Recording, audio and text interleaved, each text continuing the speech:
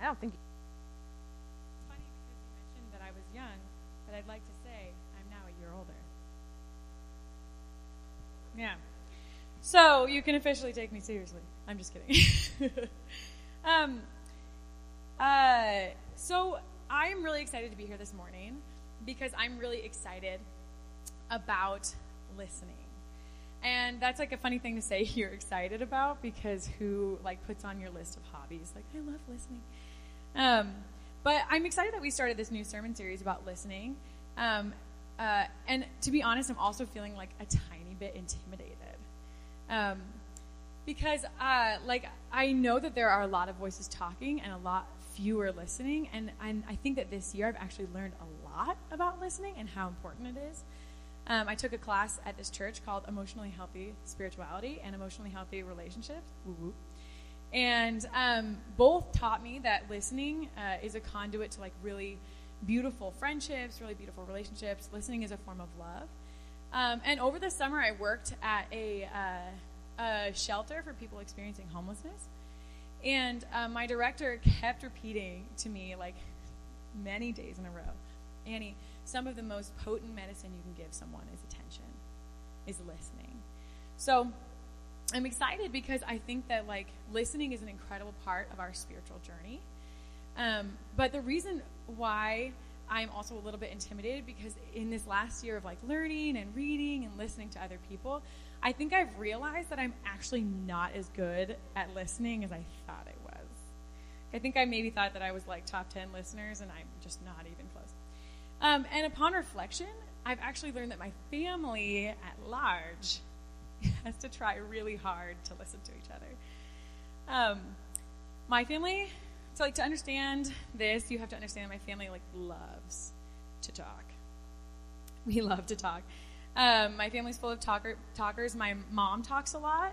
My sister talks a lot. I talk a lot. And I think my dad would talk a lot if we didn't talk so much. Like what I've realized is that like my family kind of takes up a lot of space, and we've had to learn to listen to each other. So like one Hall of Fame Kornberg story is one morning my mom was repeating herself. She was walking around the house, and I'm sure she said to me like, Anne, clean your room, like 15 times. And I was not listening. And I think that other things were happening, right? Like no one is listening to my mom. That's what's happening. I'm sure some moms have felt this, maybe. No one's listening to my mom this morning. So my mom is a very sweet woman, but she raises her voice a little, and she's walking down the hallway, and she goes, no one listens to me in this house. And I'm not sure if this was just good comedic timing or I actually didn't listen, but small me from down the hallway said, what? Yeah. And the like perfect timing of it, like she dissolved into laughter. I think she like just like probably pleaded with God. But she was like the sheer truth of her statement is that like we actually weren't listening to her. And though this is now like a cherished Kornberg family memory, we've actually had to try really, really hard to make sure that everyone in my family is heard, especially my dad. Like we have had to set expectations that people will listen, and especially listen to what is important. We've had to like pay attention to each other, especially at like the dinner table, where we all want to talk about our days and how it went down. And while Christmas can still sound like a symphony of Kornberg voices all at once, our effort to listen to each other has actually made us more attentive to each other and ultimately a lot closer. And I think this is because actually what I've learned is that listening, there we go, is a conduit to intimacy. So when you are listened to and when you are listening, you actually find yourself closer to the people that you're around.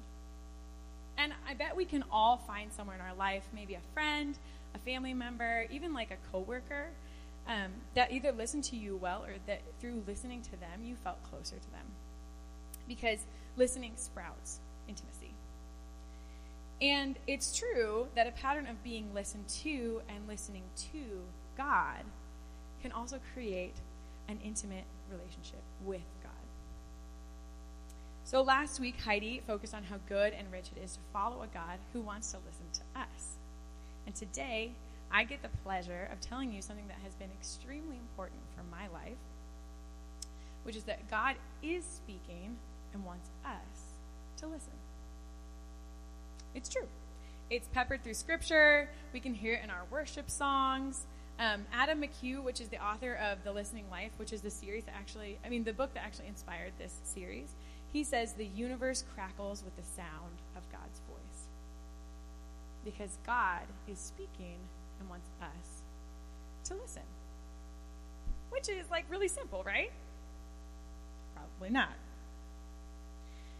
When we hear that God wants to speak to us, I'm sure it raises questions for some people. Maybe some of you are thinking, well, God wants to speak, but God doesn't want to speak to me. And others are thinking, well, if that's true, why can't I hear God? And still others may be thinking that, yeah, I believe that God wants to speak, but I don't want to hear what God has to say to me. I've been there. And as I delved into this topic, I actually have to admit that all of these questions came up. My mind was scattered with some of these thoughts about listening and does God really want to speak to me? And I think I realized we could probably do a string of sermons on this topic alone. But one scripture actually brought me to some clarity about God wanting to speak to us. In the Old Testament, there's a prophet named Elijah. And Elijah and God actually had a conversational relationship. From Elijah's introduction in 1 Kings, we can tell that he listens to God and God listens to him. And because of this conversation, wild things happen. Through listening to God, Elijah announces a drought that makes a lot of people angry, eats some food from ravens, and goes to stay with a stranger. And also people hear God through Elijah hearing God. So God, Elijah, other people hear God. So Elijah listens to God, and others hear God through his intimate relationship with God. But also, God listens to Elijah. On one instance, through God listening to Elijah's prayers, a boy is brought back to life. So this goes on for years, and Elijah and God have this conversational back and forth. Elijah listens to God, acts on what he hears, and prays to God for what he needs. And this cycle forms a really actually intimate bond between them. By 1 Kings 18, you can tell that Elijah knows God very well, and vice versa. At the start of the chapter, God tells Elijah, go present yourself to King Ahab. That king hates him. Pretty risky. But Elijah actually says yes and obeys God. And I think part of that is because Elijah knows God really well. So when you know someone well, right, you can trust them to say, yeah, I'll do that thing that you're telling me to do. So through this interaction, Elijah challenges the king to a God-off. It's true. That's exactly what goes down. Read it. The king and his followers had rejected the ways of the big G God and had followed the ways of the little G God called Baal. And Elijah tells the king, okay, gather the prophets of Baal, and devises a plan to prove that his God, Elijah's God, is the only true God. So they both set aside a sacrifice, and Elijah says, okay, whoever's God shows up and burns this sacrifice is the real God. And they say, okay, I paraphrase. All right. So the people who are following Baal start to talk, and they start to scream, and they're screaming at God, at their little G God, listen to us, come and burn this sacrifice. But no matter how loud they scream, no matter what they say to their God, Baal doesn't listen. Baal never comes. Baal never burns up the sacrifice. But as we know, our God does. So Elijah prayed, and God showed up, burned the sacrifice, and proclaimed that the God of Elijah, Isaac, Abraham, and Israel is the one true God. God spoke that day, and people listened. The followers of Baal screamed, Lord, he is God! Lord, he is God! And quickly following this, the drought stopped. So let's pause there. What we can tell from this story is that, one, we learn who God is through listening. Elijah knew God's voice because he had been listening to God for years. Additionally, when people listened to Elijah, they heard God. Okay, the second is that God spoke in fire. God heard Elijah's call and showed up bringing fire. So we learn that when God speaks, amazing things happen. That day, people turned from a little g false god to the big G real God. Pretty cool. So what we might expect next in the story is that Elijah goes on like a prophet world tour, tons of high fives. It's like top of his game. He saved a whole bunch of people from a false god. He brought back rain to a place in the middle of severe drought and famine. Elijah showed bravery and courage and obedience. It's like definitely what you tell at like a regional prophet conference. You're like, on stage being like, yes, I did do that. But that doesn't happen. Okay? So what happens next is Elijah actually gets a death threat. A woman with some influence named Jezebel says to him, and I'm going to paraphrase this. She says, I'm going to kill you. Yep. And brave, smart, and strong Elijah, the one that we just saw like on a total mountaintop moment, totally freaks and runs for it. Gone. He ditches his servant, he runs to the wilderness, and he pleads with God to take his life. God ministers to him and gives him food and water through an angel's care. And then he keeps running. And this is not casual. He runs for 40 days and 40 nights. So it's like not a casual hiding. It's like a full-on flee. He's gone. So after this like huge God moment, Elijah chooses to run. Even though he knows God, even though he's intimate with God, he chooses to flee because of Jezebel's death threat. And this is the place that God chooses to come and speak directly to Elijah. Okay, so I'm going to pause here. And I want you to think for a second. Elijah just had his mountaintop moment, and now he's hiding in a cave. What do you expect God to say to Elijah? Maybe you could put yourself in Elijah's place, right? Like, if you had just had like an awesome, I trust God, everything went well moment, and now you're hiding in a cave, afraid for your life, like, what do you think God would say to you? So I'm going to give you a second to actually think about that.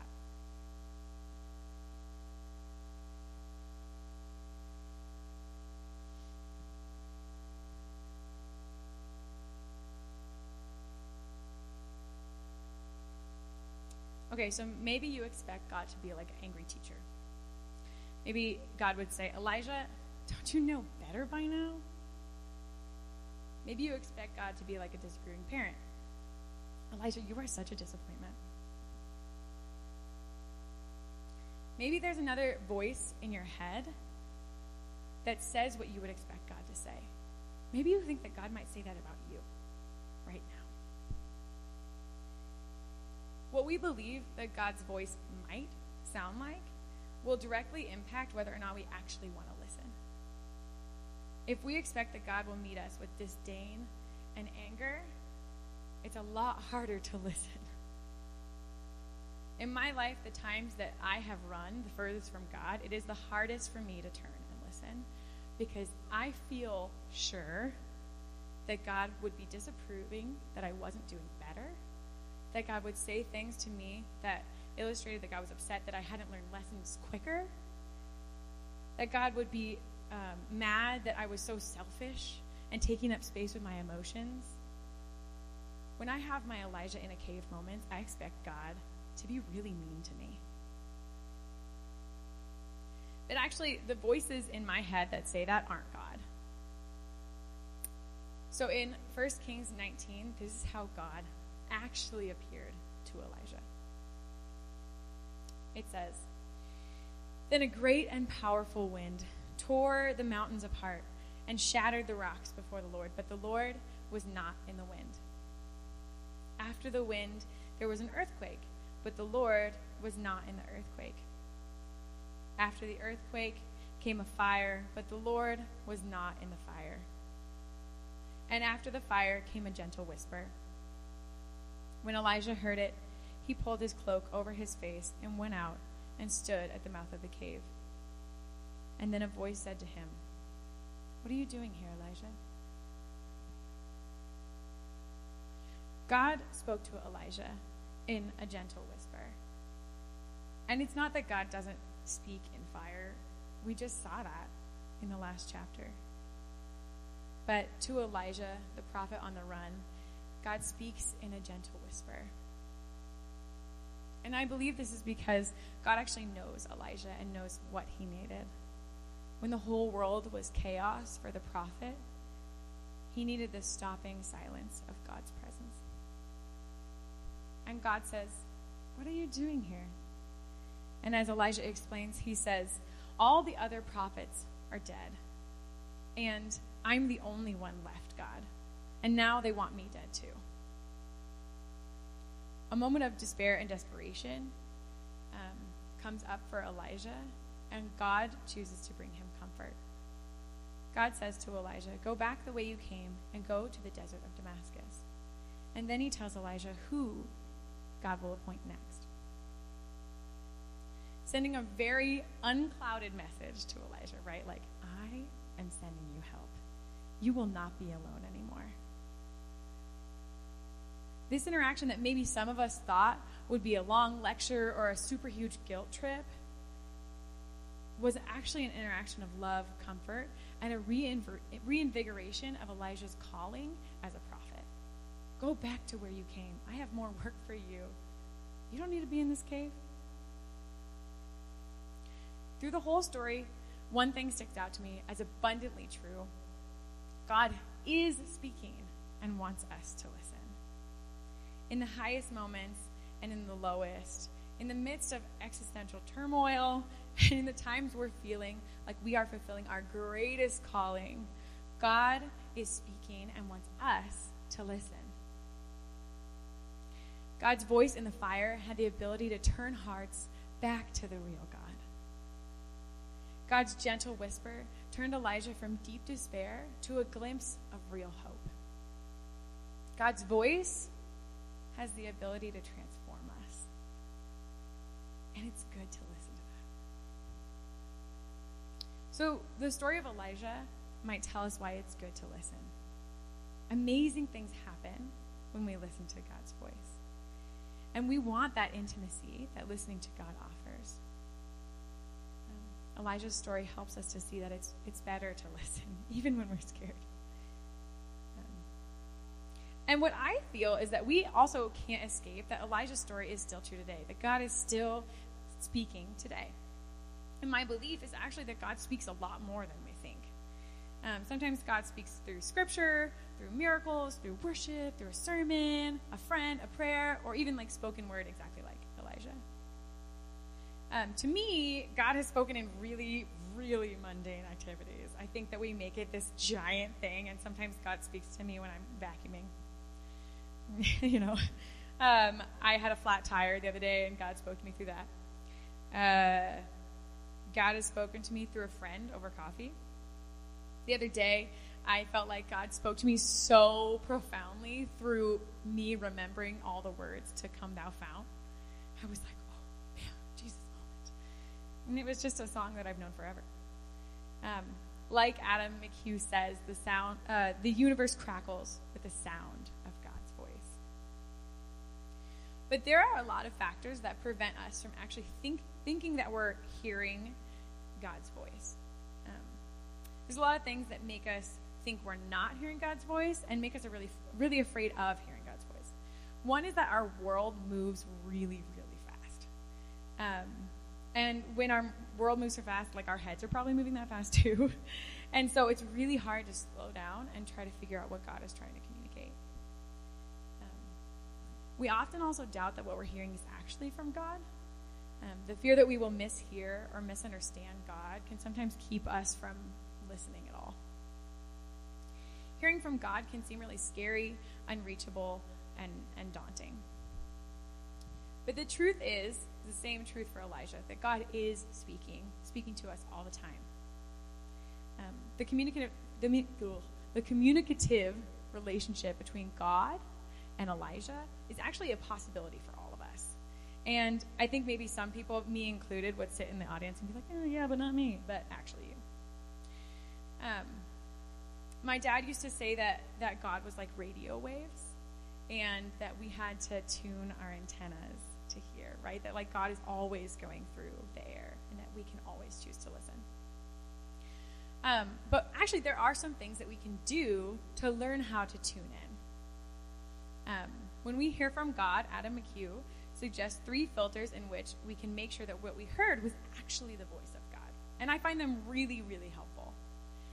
The first is what we hear from God, whether it's worship, scripture, another person, it has to sound like God. So it has to align with scripture. As we learn more about who God is through stories and scripture and the character of Jesus, we will be able to discern whether what we're hearing is actually God. If what you hear is not full of the qualities of the fruits of the Spirit, which is love, joy, peace, patience, kindness, gentleness, goodness, faithfulness, and self-control, if it doesn't have those things, if it's mean like the voice in my head that just like wants to put you down, it's not God. God speaks with the fruit of the Spirit. The second is that we listen in community. Listening to God is best in a community that's also listening to God. And this is because what you hear from God can be checked out by the community. Like people can be like, yes, I think that's also from God. But also, the words that we hear from God are often for a community of people, for the benefit of more than just us. So when we listen in community, when we share what we hear with community, we're not only making sure that we can hear, that we are hearing from God, but we're also blessing the people around us. The third correlates directly to that, like how fast our world moves. We need time to reflect. God's words are often the beginning of a conversation, not the end. When we are able to like converse with God and process, we actually get clarity, which is a really amazing thing. And sometimes our world moves so fast that when we hear something from God, we're like, okay, I'm going to do it. But we actually have enough time and enough trust that we can check things out with community, read scripture, ask more questions. And in that act, we trust that God will lead us through our processing. To illustrate these 3 guidelines, I'd love to tell you how I got the job I'm currently doing. So, like Heidi said, I work for InterVarsity Christian Fellowship, which is a college campus ministry on a lot of campuses all across America, and there's even some internationally. And we are passionate about every corner of campus coming to know Jesus. So what I do is I go on campus and I love students well and help them to see Jesus. So for the last 3 years, I worked at WSU, which was rad. I loved working at WSU. And in the winter of last year, I was digging my job. I was feeling like the ministry was going well. And I was super happy at WSU. I had some Elijah fire moments. I had some Elijah in a cave moments. But in February, I was feeling super steady. I was feeling like I like my job, like the people here, really excited about it. And then I heard something from God that I didn't expect. I had a spiritual direction session, and I heard from God that it was time to leave. Yep. Through a clear picture of a loving God's voice, I heard promises of what God had for me in the future. I heard a loving voice that was still daunting and loving at the same time, saying, hey, it's time to go. And I was like, wait a second. No, leaving wasn't on the docket. Things are going well.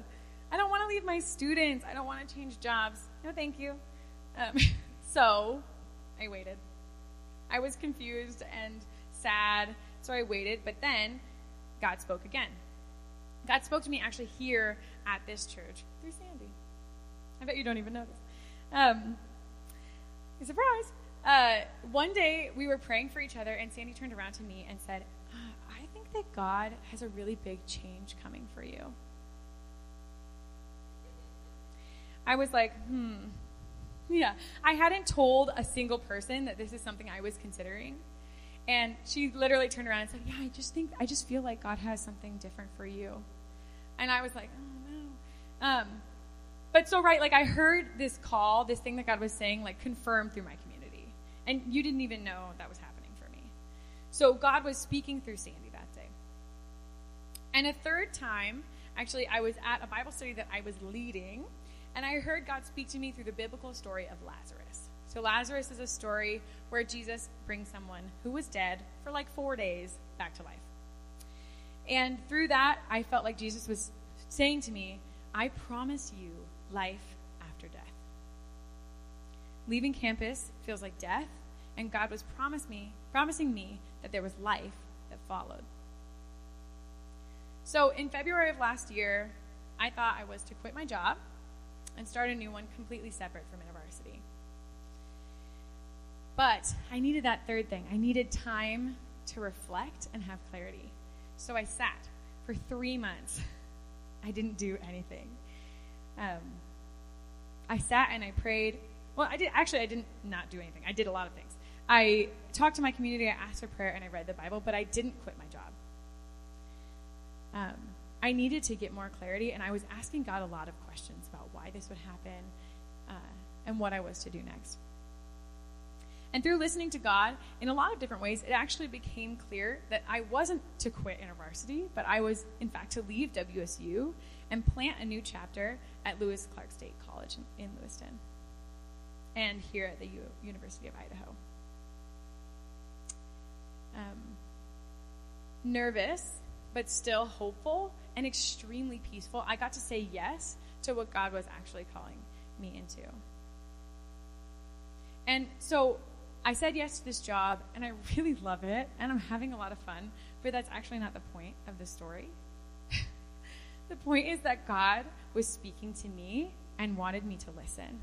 And there was a lot of ways that God spoke to me. And I think the application for you is exactly the same. That God is speaking to you and wants you to listen. Because when we listen, we actually hear the words of our Creator. We get pulled closer to the God of the universe. And that's pretty awesome. And when we listen to God, we really might have our lives shaken. We might get new jobs. We might move new places. We might meet new friends. But choosing to listen to the loving, kind, patient, strong, and victorious voice that is already speaking will lead to actually really full lives. God is speaking and wants us to listen. So there are a lot of ways that God can speak. In my story alone, there were 3. And there are probably 100 other ways that God was talking, but I heard 3. But this morning, I'd love for us to just try one. This morning, we're going to practice the stopping silence of Elijah. And this is like the same thing we do in emotionally healthy spirituality and emotionally healthy relationships. We take a moment of silence, not because we need to plead with God to say something to us, but in our fast and chaotic world, sometimes it is so hard to hear when we're running at light speed. So even just the act, even if we don't hear a spoken word from God, the act of slowing down and making space for God will create intimacy with God. So for the next minutes, we're going to stop our bodies and quiet our minds and sit and choose to listen. If you're someone like me and your mind is like, oh no, what if I don't hear from God? Oh my gosh, and you're thinking of 1,000 different things. Just remember that God is already speaking and you don't have to perform. You just get to be quiet and still. So I'm going to pray for that, and we're literally just going to take a moment of silence where we sit here quietly together and listen to God.